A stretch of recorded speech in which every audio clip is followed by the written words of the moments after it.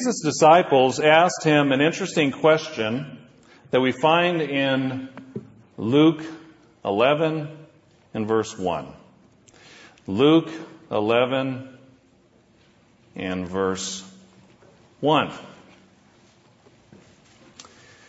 It says, "Now it came to pass as he was praying in a certain place, when he ceased, that one of his disciples said to him, Lord, teach us to pray, as John also taught his disciples."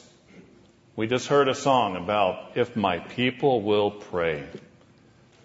We're going to be talking about prayer today. Two things we notice here, that John taught his disciples to pray.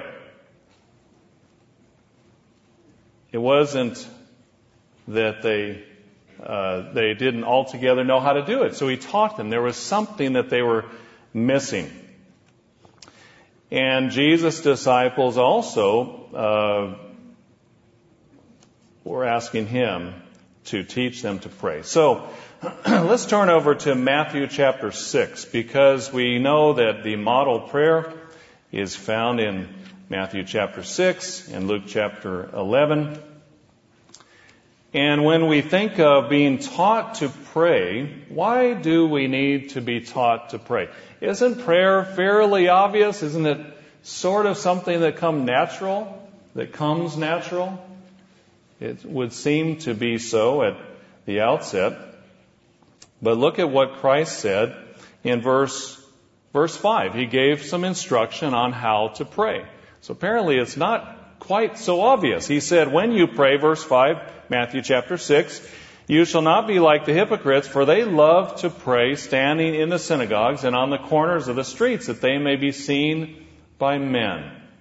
Assuredly, I say to you, they have their reward. But you, when you pray, go into your room. When you've shut your door, pray to your Father who's in the secret place, and your Father who sees in secret will reward you openly. So one of the things we find is how to pray. It's not a show. It's not put on. It's not a performance. It's talking to our Father. And that's one of the first things that Christ said. Then he also said, verse 7, and when you pray, do not use vain repetitions as the heathen do, for they think that they will be heard for their many words. Therefore, do not be like them, for your Father knows the things you have need of before you ask Him. And then he said, in this manner, therefore, pray. Now, isn't it interesting that so many people who identify themselves as Christians in this world do exactly the opposite of what Christ just said with what they call the Lord's Prayer. They repeat the Lord's Prayer as a repetitive thing when Christ just a couple of verses before said, don't do that. Don't do that. It's an outline. It's a guideline. It's a topical a list of concepts to pray about. And he explained that. We do need to be taught to pray. It doesn't come naturally. We think about that in our families. We think about teaching our children to pray, to play as well, but to pray. I remember as a young boy, when we were very small, my parents would, at bedtime, we would all line up, pray on our knees along the bedside of my parents' bed, and my father and mother and my eldest sister, and then my eldest brother, and then my other brother and my other sister, and then me. And we'd start at the oldest and go down the list. And they took all the good stuff. By the time it got to me, there was about nothing left. But I remember praying, thank you, God, for my family. Thank you for my BB gun. Thank you for my Lego building blocks. All the important things to a 4-year-old or 5 or 6 or whatever it was. But the point is that we do need to teach our children to pray. And if you have children at home, are you modeling how to pray at dinner time, at bedtime? It's very important. That's how they learn, and that's how then later on they are not embarrassed when perhaps as boys they grow into men, they are praying at Spokesman Club, or they're praying for over a meal in a group, or they're even praying at church like we do today. And as women, as girls that grow up as women, they teach their children to pray, and they're not embarrassed about that. That's very important. So the bottom line is the disciples asked Jesus how to pray. What did he say? He answered them by saying, when you pray, here's how you do it. So let's talk about that a little bit. Today in the sermon, we'll go through some of the instructions he gave when he talked about teach us to pray. Teach us to pray. We'll go through the model prayer. It's really a better way to describe this in Matthew 6 and verse 9 through 13. Not the Lord's Prayer, the model prayer. And let's look at it. Matthew chapter 6 and verse 9, he said, in this manner therefore pray, Our Father in heaven. What do we notice first? The very first thing, the focus is on God. This is profoundly important. All too often our prayers can devolve into a sort of a laundry list, can't they? Sort of going through the drive-through. And sort of, I'll take some deliverance, some protection, like we heard in the sermonette this morning, some healings, maybe some financial blessings, throw in an order of love and joy and peace, and maybe extend that to the whole world. Amen. Is that, I know that's a little extreme, but is it not true that sometimes our prayers can become laundry lists that we check off one by one? We don't do it that bad, but we can sometimes get into that, and the focus should be on God. The focus should be on who He is and where He is. He's our Father. He's in heaven. He's not here, is He? We're here, but He's not here. He's in heaven, the third heaven, the throne of the entire universe, of what's created, what's seen, what's unseen, what's spirit and what's material. He's at the controls of everything. And that's how Christ said to start off. Not only that, He's our Father, but He's not just my Father. He's not just your Father. He's our Father. Mr. Smith was bringing that out recently in talking about how, our relationship with God is very personal. It's very individual, but we cannot separate it from the fact that the context that we are a part of a body. And, there are people these days, some people who used to be a part of the Church of God, who now are ashamed or embarrassed to be a part of what they call a corporate church, or a group of people who are together, because they think somehow that takes away their individuality. If we see our relationship to God only in our individual relationship and not as a part of a group, we're totally missing the point. We have to be a part of the body. And that's one of the things that Christ said right out from the gate here. Our Father in heaven. We're in this together. We need one another. We can't go it alone. Nobody can go it alone. We need to be a part of the body. Let's turn over to Daniel chapter 7 and verse 9. We see a little glimpse of our Father. There are other places we could go, but this is one little bit of a glimpse of a vision of where He is and His throne and what He's doing. Daniel chapter 7 and verse 9. I watched till thrones were put in place, and the Ancient of Days was seated, the Father. His garment was white as snow, and the hair of His head was like pure wool. His throne was a fiery flame, its wheels a burning fire. A fiery stream issued and came forth from before Him. 1,000 thousands ministered to Him. 10,000 times 10,000 stood before Him. The court was seated, and the books were opened. A picture of the Father. If you do a little math, that is, I think, about 100 million beings that are before the throne of the Father. Can you imagine 100 million angels, 100 million spirit beings who are before the throne, the magnificence? We read in Revelation about the rainbow, the sea of glass, the 24 elders. This is an incredible place to have a glimpse of. And that's where our Father is. That's where He reigns. That's where He sits. When we pray to Him, that's who we're going before. Again, there are other scriptures we could go to, but for lack of time, we won't touch on all of them. But let's look over at John chapter 17 and verse 1. John chapter 17 and verse 1, again talking about the Father, our Father, that we pray to, that we talk to every time we pray. John 17 and verse 1, Jesus spoke these words, lifted up His eyes to heaven, and said, Father, the hour has come. Glorify your Son, that your Son also may glorify you. And we know that He was soon going to die. He was then going to be resurrected and return to the right hand of the Father, to that spot where we pray to, where we look to when we're praying, where He sits, the Father and the Son who is at His right hand. He was soon going to return there.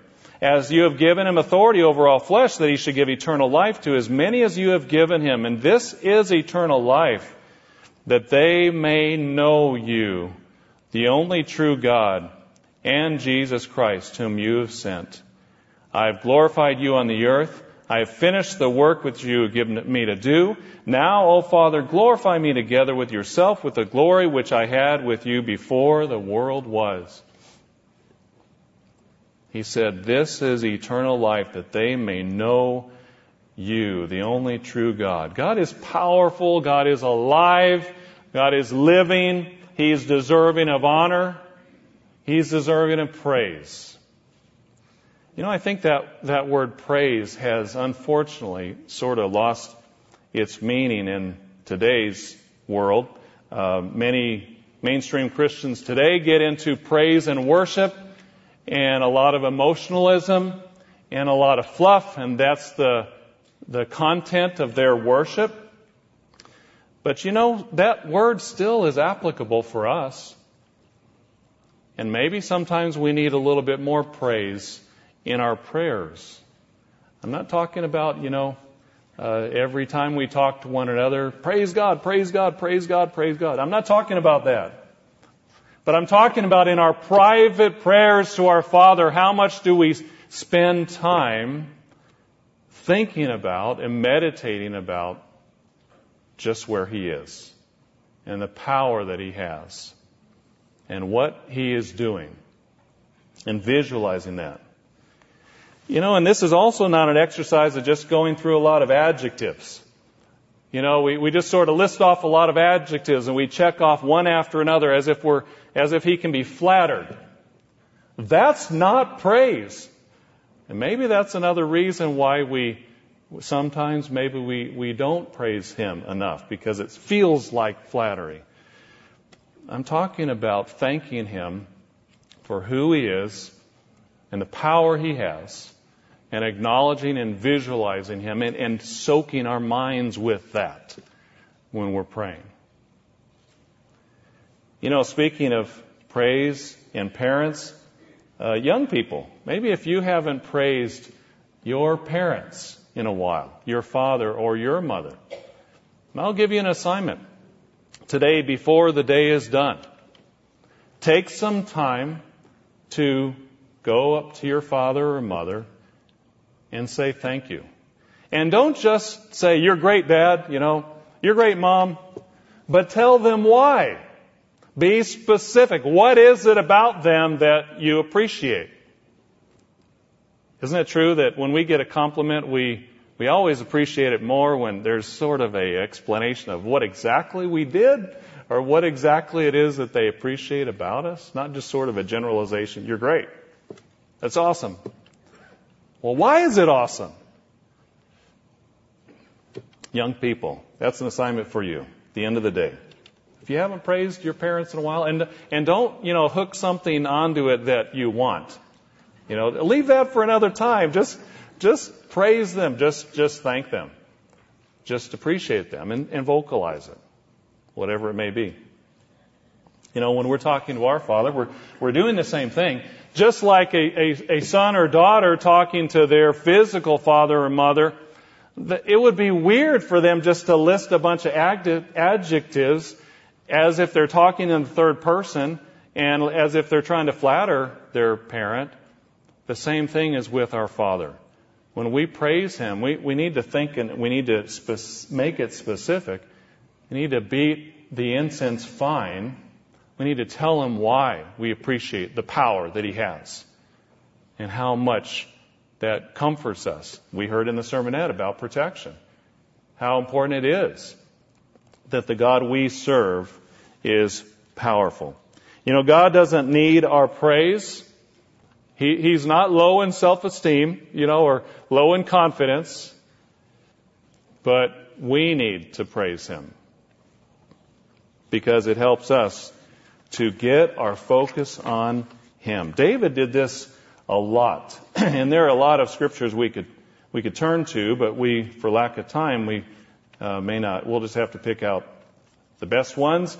Psalm 86, Psalm 86 and verse 6. You might find some others that you would feel are the best ones, but I'll just see if we can find one or two. Psalm 86 and verse 6. Give ear, O Lord, to my prayer, and attend to the voice of my supplications. Now, I know somebody is going to say, hold on a second. The God of the Old Testament was the Word, who became Jesus Christ, and that's probably referring to Him, the eternal, the Lord. I understand that, but Jesus Christ was God too. And He does sit by the throne of the Father at the right hand. And they both have the same attributes. They both have the same power. The Father certainly is supreme. But when we talk about praising God, certainly this can apply to both of them. Give ear, O Lord, to my prayer, and attend to the voice of my supplications. In the day of my trouble, I'll call upon you, and you will answer me. Among the gods, there is none like you, O Lord, nor are there any works like your works. All nations whom you have made shall come and worship before you, O Lord, and shall glorify your name. There will come a day when every nation, every person of every nation on earth will praise God and will look to the Father and will pray the way Christ is teaching us to pray. That's what He said. All nations shall come and worship before you and shall glorify your name. For you are great and do wondrous things. You alone are God. Teach me your way, O Lord. I will walk in your truth. Unite my heart to fear your name. Or focus my heart, or let it be, give me singleness of heart, the margin says. Help me to be really focused on what I need to do before you. I will praise you, O Lord my God, with all my heart, and I will glorify your name forevermore.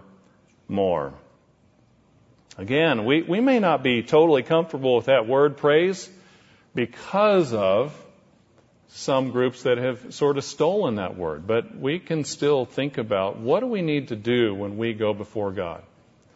How puny and insignificant we are. David said, when I consider the heavens and I think about the stars and the astral bodies, then I think, what is man that you are mindful of him? Sometimes we need to think about it. The fact that we are on this little speck of dust, spinning out in space. And if you go even to the edge of our solar system, I think the Voyager 1 and Voyager 2, which were launched in the 70s, a few years ago, they got to the edge of the solar system and they turned and they took a picture. And you can't see the Earth. And you go even further to the edge of the galaxy, and if you would look back, you can't see the Earth. You go even further to the edge of the universe, you certainly can't see the Earth. And yet everything here seems so big and so permanent, doesn't it? We need to get that perspective when we approach God, when we pray, especially when we start our prayer, just who God is. Our Father in heaven. Let's go back to Matthew chapter 6, and we will jump back here periodically. So you might want to keep a card or a piece of paper there. What did he say? After our Father in heaven, hallowed be your name. His name is holy. Again, that word too has lost a lot of meaning. The word holy has a negative connotation to it almost, to sort of those who are holier than thou, those who are self-righteous, those who are self-important, better than everyone else. It almost has that sort of feel in our world today when you use the word holy. A lot of people aren't familiar with that word. It just sounds odd. It sounds like someone who's very, very filled with himself. Or it might be, well, that's God. That's describing God who's far off and unreachable and unknowable, sort of the beatific vision. No one will ever really understand Him. That's holiness, and, we'll never attain that. That's just so far beyond human, experience.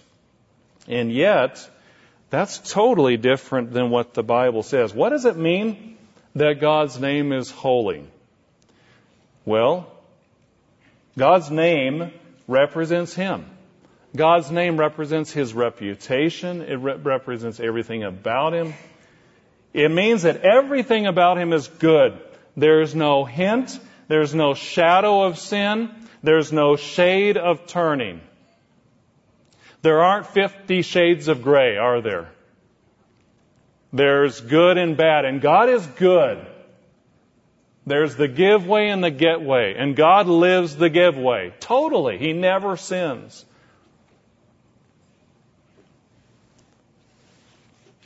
That's His character. And when we pray, we need to wash our minds with that thought. We need to fill our minds with how good God is. Every day, every moment, every instant, every experience that we have. Psalm chapter 50. Psalm 50. Let's turn there. And we need to focus on why it's important and how much we appreciate that God is good. Do you realize just how bad the world would be if God was not good? Think about that for a moment. Ponder that for a moment. If the most powerful being in the universe was not good 100% of the time, brethren, could we even exist? Would we even have another breath? If someone like Satan the devil was at the helm of the universe, we would have been gone a long time ago, because he's a destroyer. But God is not. Frankly, that's even a proof of God's existence. The fact that the whole universe is upheld. Because if He withdraws His power, everything falls apart, doesn't it? Even on the cellular level. But God is good, and thank God for that. When we pray, we need to meditate on that. We need to think about that. We need to talk to Him about that. We need to be specific about what we appreciate about it, of Him being good. Psalm 50, verse 1. The mighty one, God the Lord, has spoken and called the earth from the rising of the sun to its going down. Out of Zion, the perfection of beauty. God will shine forth. Our God shall come and shall not keep silent. A lot of people think today they don't even believe in God because He hasn't directly sent a thunderbolt, to show them His power. Well, He's not going to keep silent forever. He says, verse 7, "Hear, O my people, and I will speak, O Israel, I will testify against you. I am God, your God." Then He talks about the offerings, about the burnt offerings and that are continually brought before Him. And He says, if I were hungry, I would not tell you, for the whole world is mine and all its fullness. Will I eat the flesh of bulls or drink the blood of goats? Do I need, in that sense, the offerings that they were bringing at that time? Offer to God thanksgiving and pay your vows to the Most High. Call upon me in the day of trouble. I will deliver you. You shall glorify me. To the wicked, God says, what right have you to declare my statutes? If you're not really sincere, He's saying, you have no right to even vocalize my great laws, the way of life, the values that I stand for. He says, verse 17, "Seeing you hate instruction, cast my words behind you. When you saw a thief, you consented with him, and have been a partaker with adulterers. You give your mouth to evil. Your tongue frames deceit. You sit and speak against your brother. You slander your own mother's son." Verse 21, "These things you've done, and I kept silent. You thought that I was altogether like you." Isn't that true? That human beings think essentially that God is like them. That we sort of project our ways on Him. And we sort of think that what we would do, He would do. And He's saying, look, you have no idea. If you're just acting out of normal human carnal nature, you have no idea how I am or what I stand for. I am not like you, human carnal beings. Now, of course, we have the opportunity to be different. But as we pray, brethren, are we thanking God that He is not like human beings? That He's different? He's not of this world. The sin in this world is not His fault. He has a different way. He's allowed it to happen for a purpose, to accomplish His plan. But we are even alive because of His care and His love and His goodness. Notice in Isaiah chapter 55. Isaiah chapter 55 and verse 6. Isaiah chapter 55, verse 6. "Seek the Lord while He may be found. Call upon Him while He is near. Let the wicked forsake his way, and the unrighteous man his thoughts. Let him return to the Lord, and He will have mercy on him, and to our God, for He will abundantly pardon." I wanted to specifically mention this to our young people, to our teens or our children. If whatever age you are, even if you're on the floor and you're listening to me right now and you can understand the words that I'm saying, I'm talking to you. Just because you're not baptized, just because you're not an adult, just because you're not as old as your really, really old parents, doesn't mean you can't cry out to God too. And doesn't mean you can't ask Him to forgive you for the times you do things that are bad, times you have wrong thoughts. And you can ask Him to help you to have different thoughts. Notice verse 8. He says, "For my thoughts are not your thoughts, nor are my ways your ways, says the Lord." Even as a young person, you can take that and you can ask God, please help me to have your thoughts and not my thoughts. I don't like my thoughts. They get me into trouble. They take me down bad paths. And I don't want them anymore. You can acknowledge your Father who sits at the throne of heaven and wants to be involved in your life. He says, verse 9, For as the heavens are higher than the earth, so are my ways higher than your ways, and my thoughts than your thoughts. So as we start off our prayer, we have to get our minds in a different gear. We have to say, Father, you're there. I know you're there. Thank you for listening. Thank you for inviting me into your presence. What an awesome privilege. Thank you for being good, for being fair, for being just, and yet merciful too, because that's super important for us. Thank you that I can rely on you. You've never let me down. Yes, you allow me to go through trials. Yes, sometimes I've been in pain, but you've never let me down. I want to be like you. I want to think like you. I want to act and react like you. Again, the point is this is personal prayer. And as we pray to God, we don't have to do it exactly the same words every time. That's what Christ said. Don't just repeat the same words. And we don't have to go line by line every time. There are times when we may just have time for a shorter prayer. That makes sense. It's obvious. But doesn't it make sense also that to really get our minds into where it should be, we've got to start with where God is and who He is. Let's go back to Matthew chapter 6. Matthew chapter 6. We will get to our problems and our worries in a little bit later. Don't worry. But we're just setting the stage. We're getting the context. We're filling our minds with God and His thoughts and His ways. And that actually is going to help us when we later on talk about our problems and our worries and our stresses in the prayer. Matthew chapter 6. And going to the next one here. Our Father in heaven, hallowed be your name. Verse 10, your kingdom come, your will be done on earth as it is in heaven. We're going to combine those three lines for the sake of this point, number 3. Your kingdom come, your will be done on earth as it is in heaven.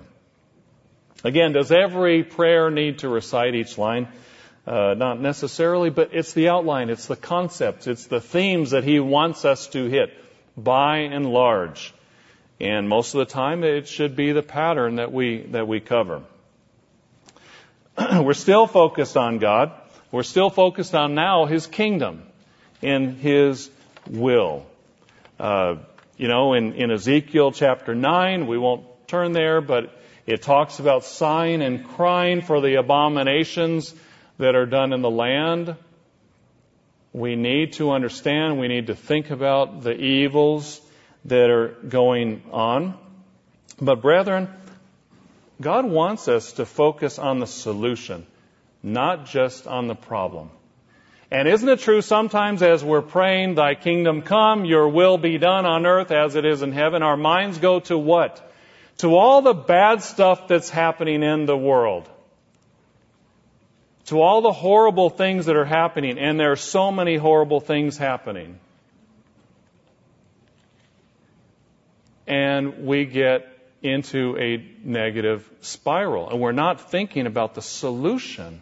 We're not thinking about God.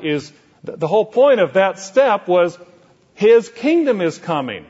His will is going to be done on earth. That's what's wrong with a lot of TV and a lot of movies, even reality shows, real life police dramas where they talk about, somebody was murdered 37 years ago or abducted and they found a skull in the woods, and all the DNA, they are able to figure out who did it 30 years later. And they spend a whole hour talking about this, and it's fascinating, it's interesting, but think about it. What was the whole context? It's about a grisly murder. It's about a brutal killing.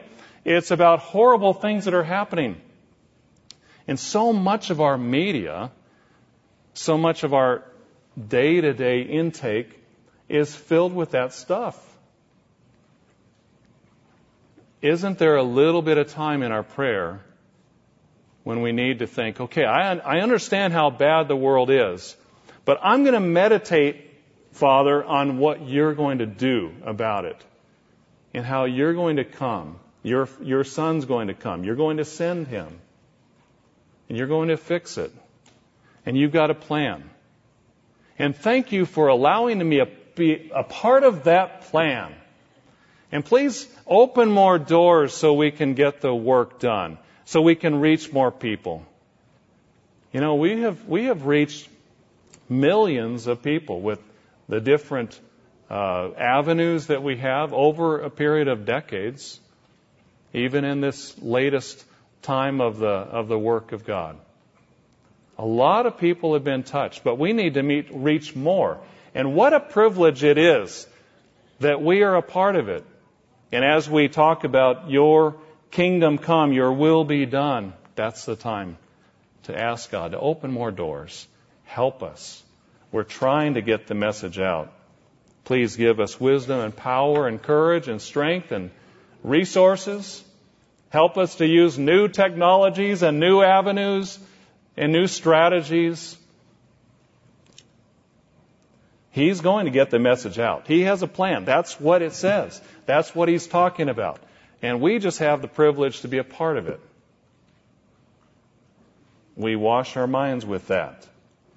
The point is not to be and allow ourselves to sort of get depressed about the world when we're praying and when we're trying to get focused on God. Let's turn over to Matthew chapter 24. Matthew chapter 24 and verse 45.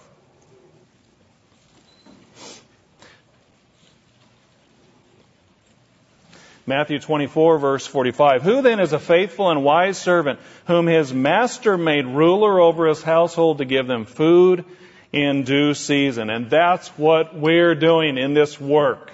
That's what we're doing in God's work. We're giving food. We're feeding millions of people cumulatively. When we think about everyone who's been touched by coworker letters or magazines or the telecast or the whiteboards or YouTube videos or Viewpoint or every other avenue that God gives us. Blessed is that servant whom his master, when he comes, will find so doing. What a tremendous part of our prayer and a tremendous opportunity to be praying about that. Not just all the negative stuff that's happening in the world, but that God is powerful, He's good, and He has a plan. And we're a part of that.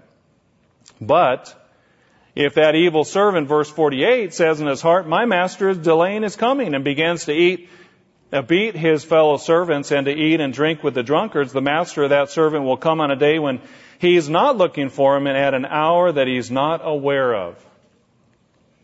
Now, I don't think we outright say those things. I don't think we mean it, but is it not true that sometimes if we allow ourselves to slip back, we might start to think, how long is this going to go?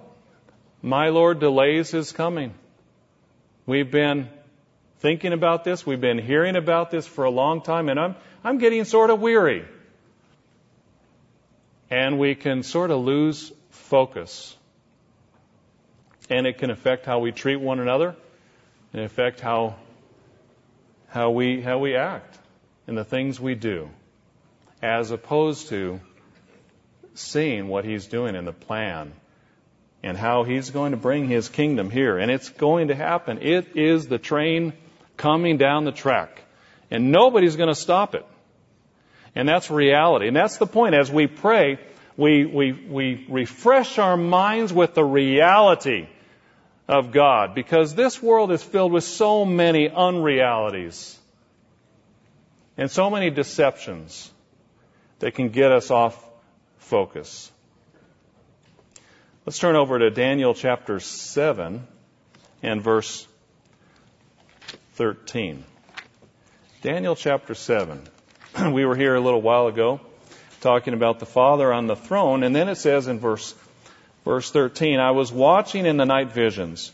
Behold, one like the Son of Man coming with the clouds of heaven. He came to the Ancient of Days, and they brought him near before him. This, seems to be when Christ is going to be declared as the King of Kings and Lord of Lords. Then to him was given dominion and glory and a kingdom, and all peoples and nations and languages should serve him. His dominion is an everlasting dominion which shall not pass away. His kingdom, the one that shall not be destroyed. But look at verse 18, dropping down. And the saints of the Most High shall receive the kingdom and possess the kingdom forever, even forever and ever. What's going to last? Our involvement in God's plan of bringing His kingdom here, and that spreading ultimately, we know, from there to the whole universe. God is in charge. He's preparing a kingdom, and we're involved in that. It's coming. It's real. We anticipate it. We need to talk to God about it. That's the point. Again, I'm not talking about a lot of hype, a lot of cheerleading. I'm not talking about gushing to one another, about how spiritual we are. I'm talking about in our prayer, what did Christ say when His disciples said, teach us to pray? He said, focus on the kingdom and His will, the Father's will being done.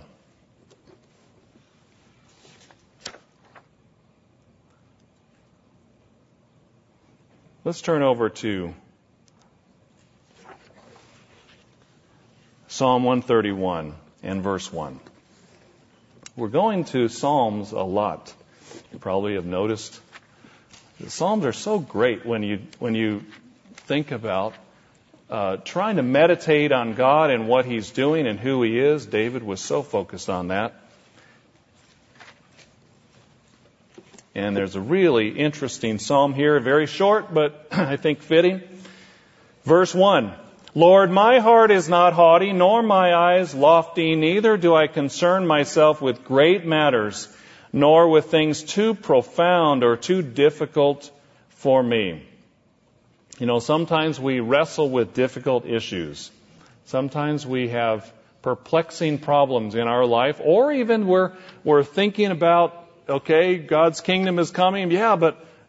What are all the things that are going to happen before that? Am I going to make it? What am I going to do at each step? And David was saying, sometimes there are things that are too difficult for me even to think about. But then he says, verse 2, surely I have calmed and quieted my soul like a weaned child with his mother. Like a weaned child is my soul within me. O Israel, hope in the Lord from this time forth and forever. Our prayers should have this effect. When we pray to the Father, the end result should be that we get up and we're closer to Him. We're more at peace. We feel more tranquility. And if it's not happening, there's something wrong. That's the point. If it's not happening, maybe we're skipping down to the bottom half of the model prayer and we're not focusing enough on the first half of where God is, who He is, what He stands for, and what He's doing. Our prayers should have this effect of calming us like a weaned child, he says. So let's go back to Matthew chapter 6, and now let's talk about our problems. Now it's time. Now the stage is set. The context is all there. We've already established that God is absolutely in control of everything, and nothing gets beyond Him. Nothing gets out of His hand. Now we're ready to talk about our needs and even our wants. Matthew chapter 6, Our Father in heaven, hallowed be your name. Your kingdom come, your will be done on earth as it is in heaven. Verse 11, give us this day our daily bread. Luke says day by day our bread. So let's talk about that. Again, if you look at it in your Bible, probably about 50%, the last 5 lines that we talked about, all focused on the Father, it's about 50% of the total word count of this model prayer. Think about our prayers. Do we spend 50% of our prayers focused on talking to God and thanking God and praising God? Or do we skip right to the laundry list?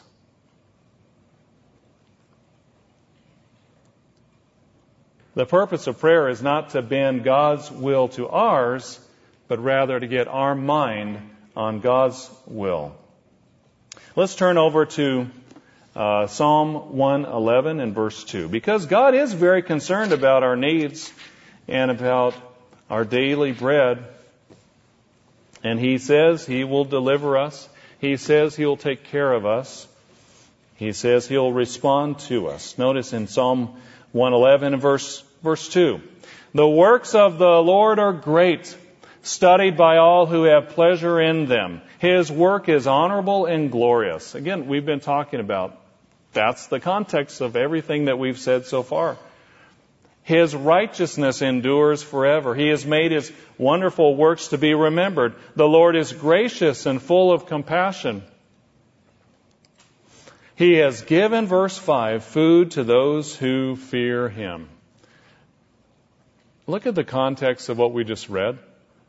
He's given food to those who fear Him. It's right in the middle of a lot of other thoughts that David, or whoever wrote this psalm, was thinking about the greatness of God. And in that context, they mention He gives food to those who fear Him. Brethren, is that the way we bring up our needs? He will ever be mindful of His covenant. He has declared to His people the power of His works in giving them the heritage of the nations. The works of His hands are verity and justice. All His precepts are sure. They stand fast forever and ever and are done in truth and uprightness. He has sent redemption to His people. He has commanded His covenant forever. Holy and awesome is His name. Does God care about our needs? Has He kept us all fed? I think so. Most of us haven't missed a meal for a while. I'm not, by the way, imputing anything, making any implications here. I haven't missed a meal in a while, except when I do it intentionally. What a blessing that is. That the only time we do it because we're fasting. God provides our needs. And He's made a covenant with us at baptism that He will never leave us or forsake us. Yes, He'll allow us to be tried. Yes, He'll allow us to be tested. But He's made a covenant, and we've made a covenant with Him, and we're preparing to recommit to that covenant. Isn't it amazing that there are really only 2 kinds of people in this world? Those who are members and those who are prospective members. That includes everybody, doesn't it? Those who are a part of the body and those who are going to have an opportunity to be a part of the body. And that enter that covenant that we're going to recommit our commitment to at Passover here not too long away. Let's turn it back to Genesis chapter 22. When we think about our daily needs, I think here's a passage that is instructive. Genesis chapter 22 and verse 13. This is after Abraham had been willing to offer Isaac. He was not required to.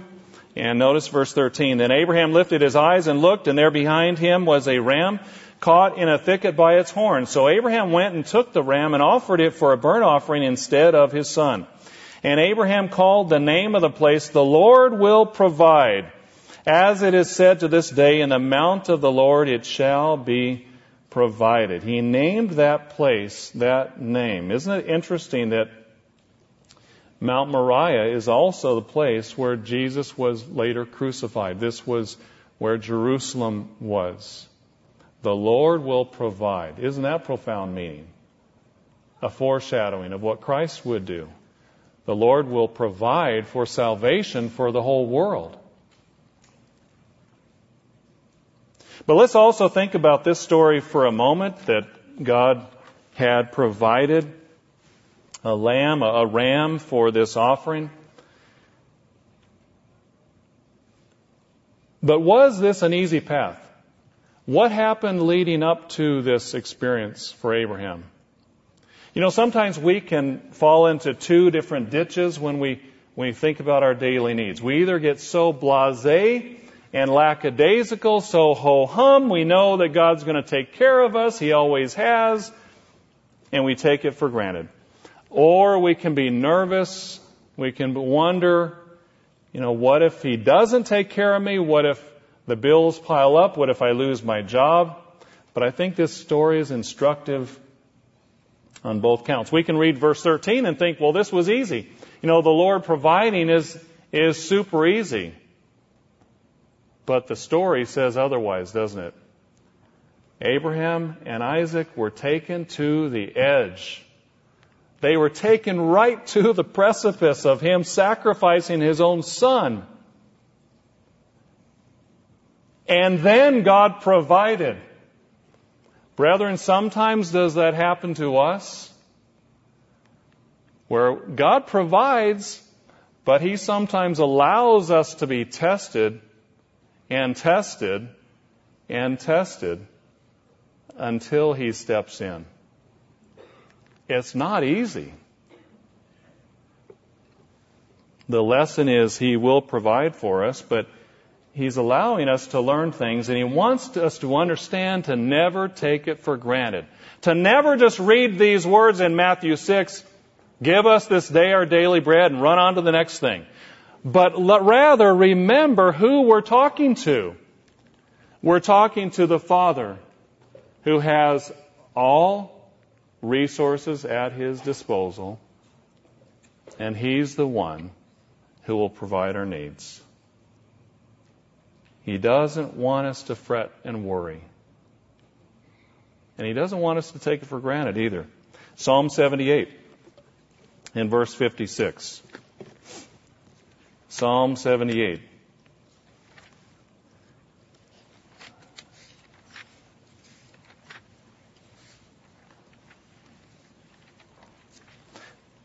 Psalm 78 and verse 56. This is the story of Israel, of their relationship with God and what happened. It says in verse 56, they provoked the Most High God. They did this constantly. They did it repeatedly. We know the story.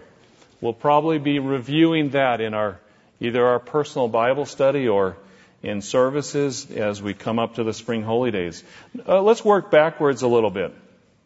Verse 40 of Psalm 78. How often they provoked Him in the wilderness and grieved Him in the desert. Yes, again and again they tempted God and limited the Holy One of Israel. Do we ever limit God in our expectation of how He's going to take care of us?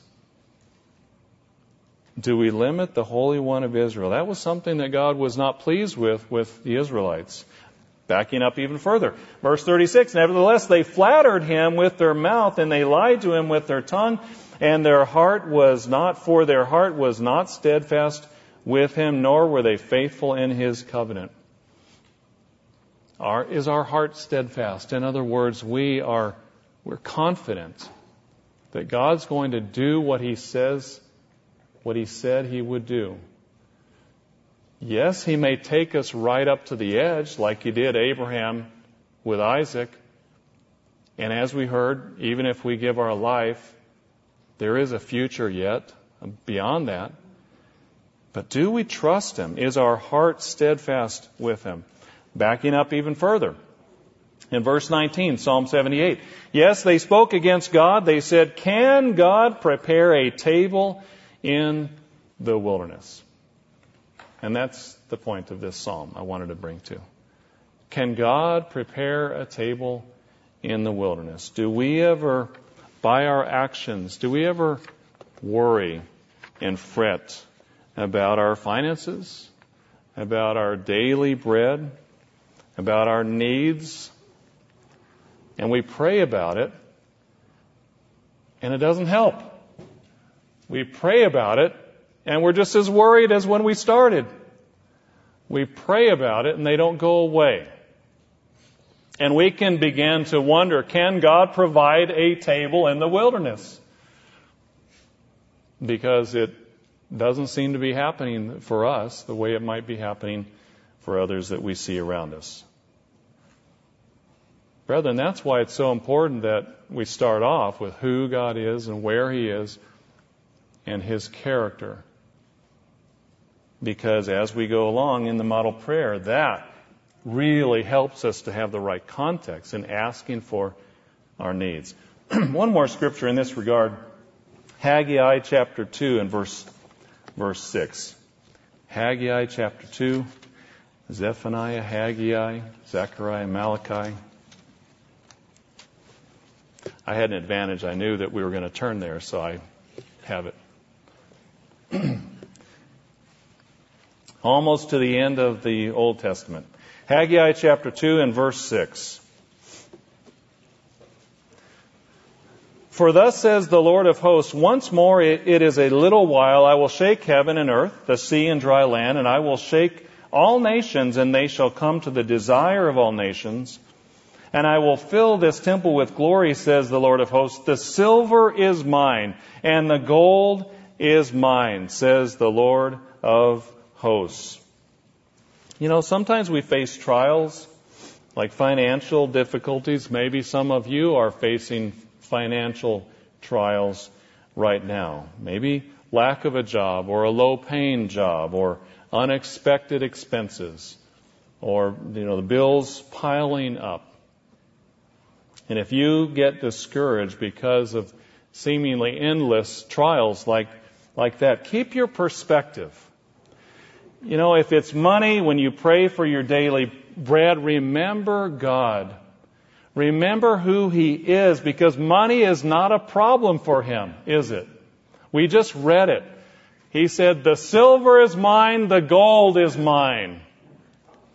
Our Father has it all. We don't have to worry about Him providing for us. Now, will He take us to the edge? Sometimes. Will He test our patience? Will He allow our patience to be tested? Sometimes. But He also says, the Lord is my portion. The Lord is my inheritance. David said that. That's our inheritance. We're going to inherit what our Father has. And He already says He has all the gold and all the silver. He will provide. There are difficult lessons to learn along the way, and certainly we need to look for lessons in whatever trial we have. We need to think about, am I doing something wrong? But if we're not doing something explicitly wrong, we need to still look for, what is God trying to teach me? Because He has all the silver and He has all the gold, and He'll provide. And I know He'll take care of me.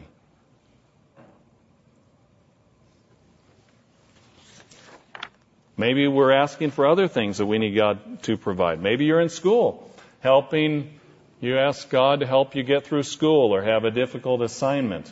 Maybe help in providing for you a friend. Maybe getting along with friends you already have or siblings.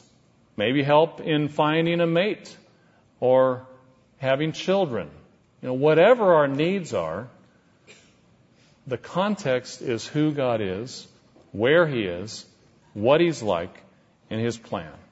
Once we have that context, we can more greatly understand how to even ask for our needs. Going back to Matthew chapter 6. Matthew chapter 6. Our Father in heaven, hallowed be your name. Your kingdom come, your will be done on earth as it is in heaven. Give us this day our daily bread, and forgive us our debts as we forgive our debtors. This is another one that is focused on us, but not only us. It's us with strings attached, isn't it? It's us with forgiving others. Matthew chapter 6 and verse 14, "For if you forgive men their trespasses, your heavenly Father will also forgive you. But if you do not forgive men their trespasses, neither will your Father forgive your trespasses." That means if we really haven't forgiven others, we can't ask forgiveness of God. It's a deep soul search. In that sense, we examine ourselves not just at the Passover, but every time we pray, don't we? Every time we get on our knees and we ask God to forgive us of our sins, we have to examine ourselves. Have I forgiven others? What does this mean? I think there are some areas about forgiveness that we can misunderstand. First, we don't exactly forgive the way God does.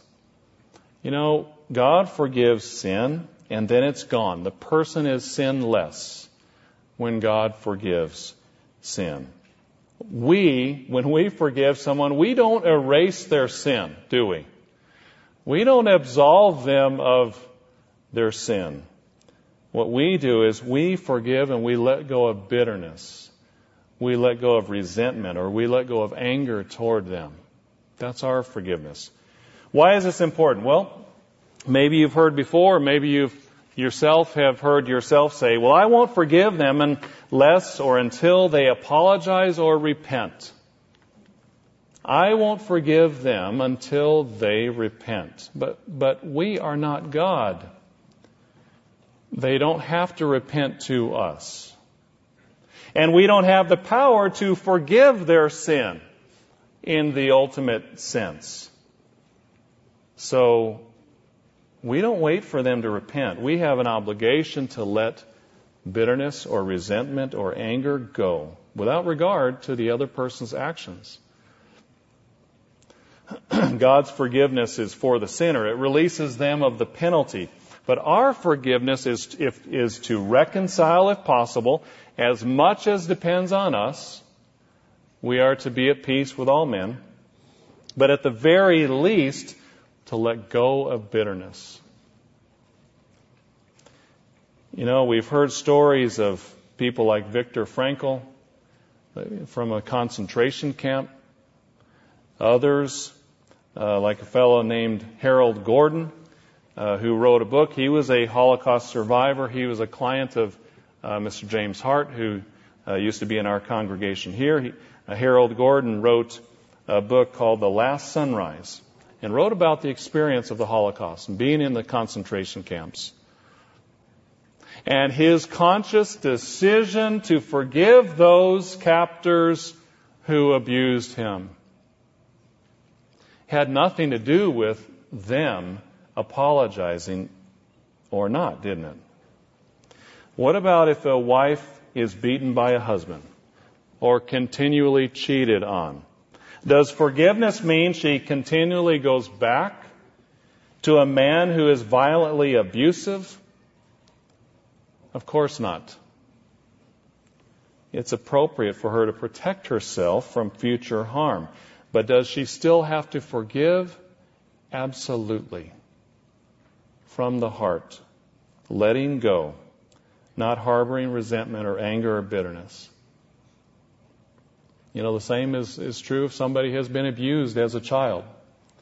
They may not need or want, or it may not be appropriate at all for them to be around the person who abused them in certain ways. But they have to let it go. They have to forgive. Not carry it around. We have to let go of any anger or bitterness. We've heard about that for a number of sermons. If we don't let it go, it will destroy us. Romans chapter 5 and verse 8 says, I'll just read it, God demonstrates His own love toward us in that while we were still sinners, Christ died for us. And we're going to be taking that Passover soon. This is the time when we prepare for that. He gave what was most dear to Him, His own Son, so that we might be holy, so that we might be like Him and called by His name. Let's turn over to Psalm 103. Another psalm in this regard, in thinking about forgiveness, Psalm 103, because forgiveness of sins and healing is wrapped up together as well.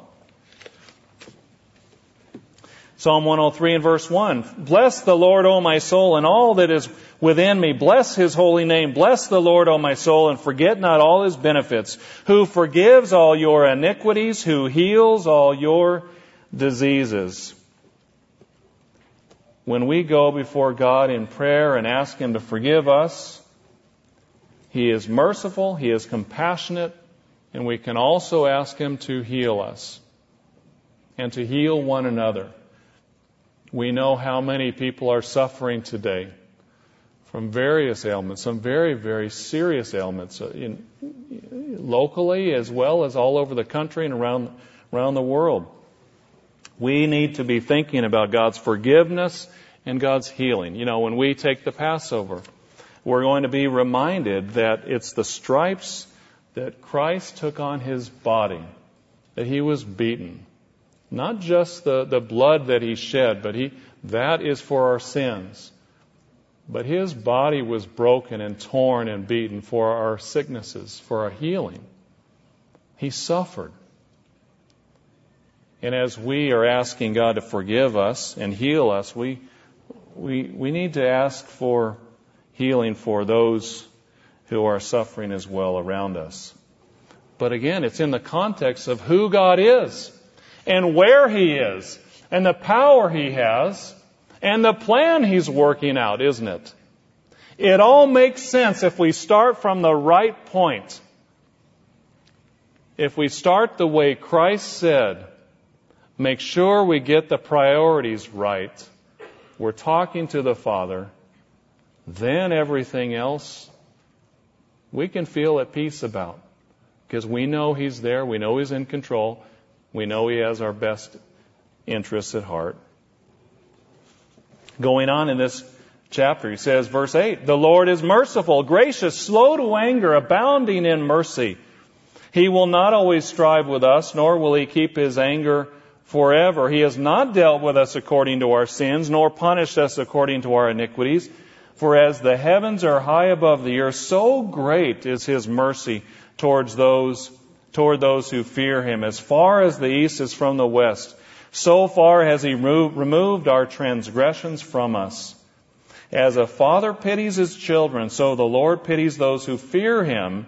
He knows our frame. He remembers that we are dust. Christ came to this earth to know what it's like to be a human being. And He's there with the Father.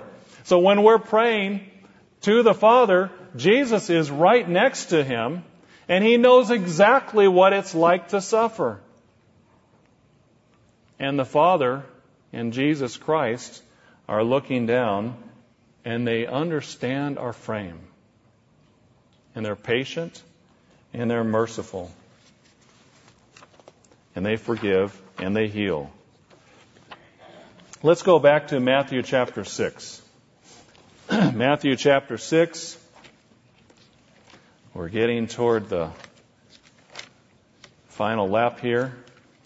Matthew chapter 6 and verse 13. And do not lead us into temptation, but deliver us from the evil one. Does God lead us into temptation? Well, James chapter 1 talks about how when we are tempted by our own lust, we are tempted by our own desire. And certainly Satan the devil tempts us and attempts to get us off track. And God allows it. Maybe during this time it's also appropriate to read the book of Job, or at least the first couple of chapters of Job. Because we see how God interacted with Satan.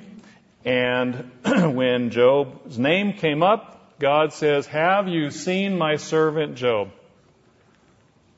This person who is a good example, who is righteous, who's on track. And yet God allowed Satan to provoke Job. He allowed Satan to strike Job.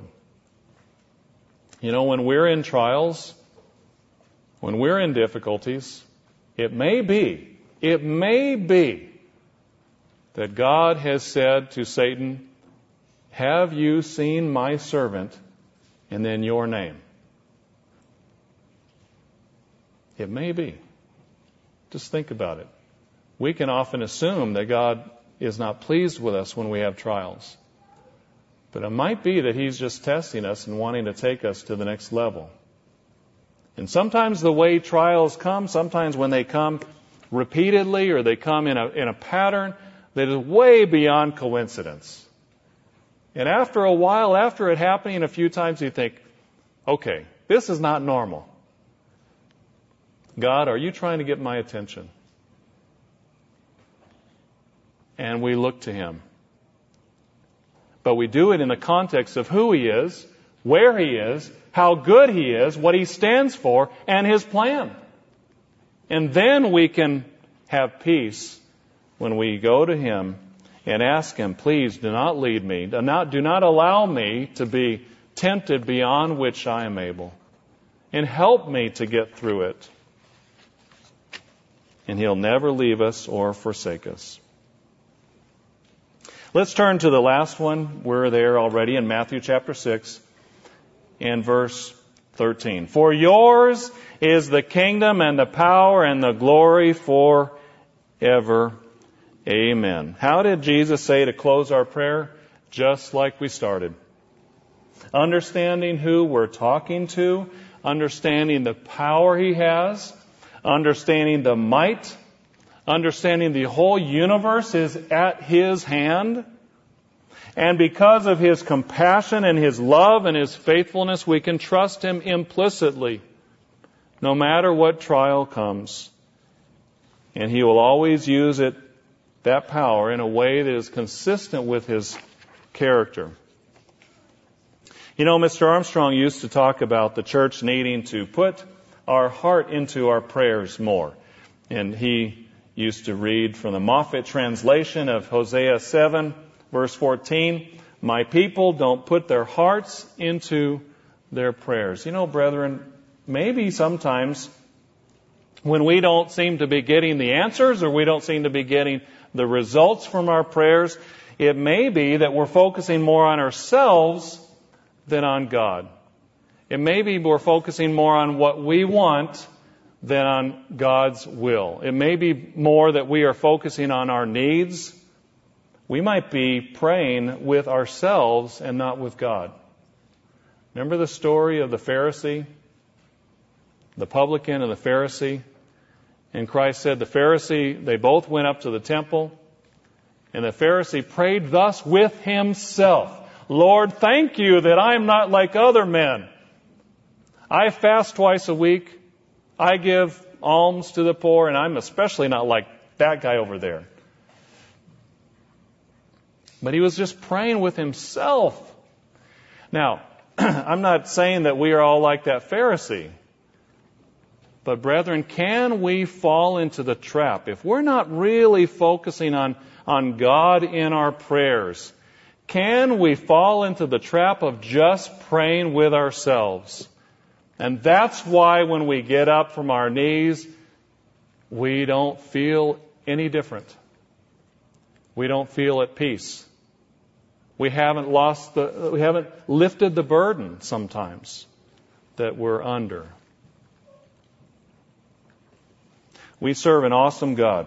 And each day that we approach Him in prayer, let's take the time to thank Him. Let's take the time to glorify Him and put our needs in the right context. And then we can have peace that surpasses all understanding as we read. Let's turn in conclusion to 1 Chronicles chapter 29. 1 Chronicles chapter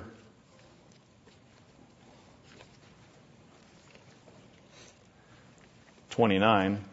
David had collected the offerings for building a temple. He offered this prayer to God. He was not allowed to build the temple himself. But he was so privileged, he was so honored, and thought it such a great privilege to just provide the materials for the temple. He was so humbled and honored that look at what he said to God.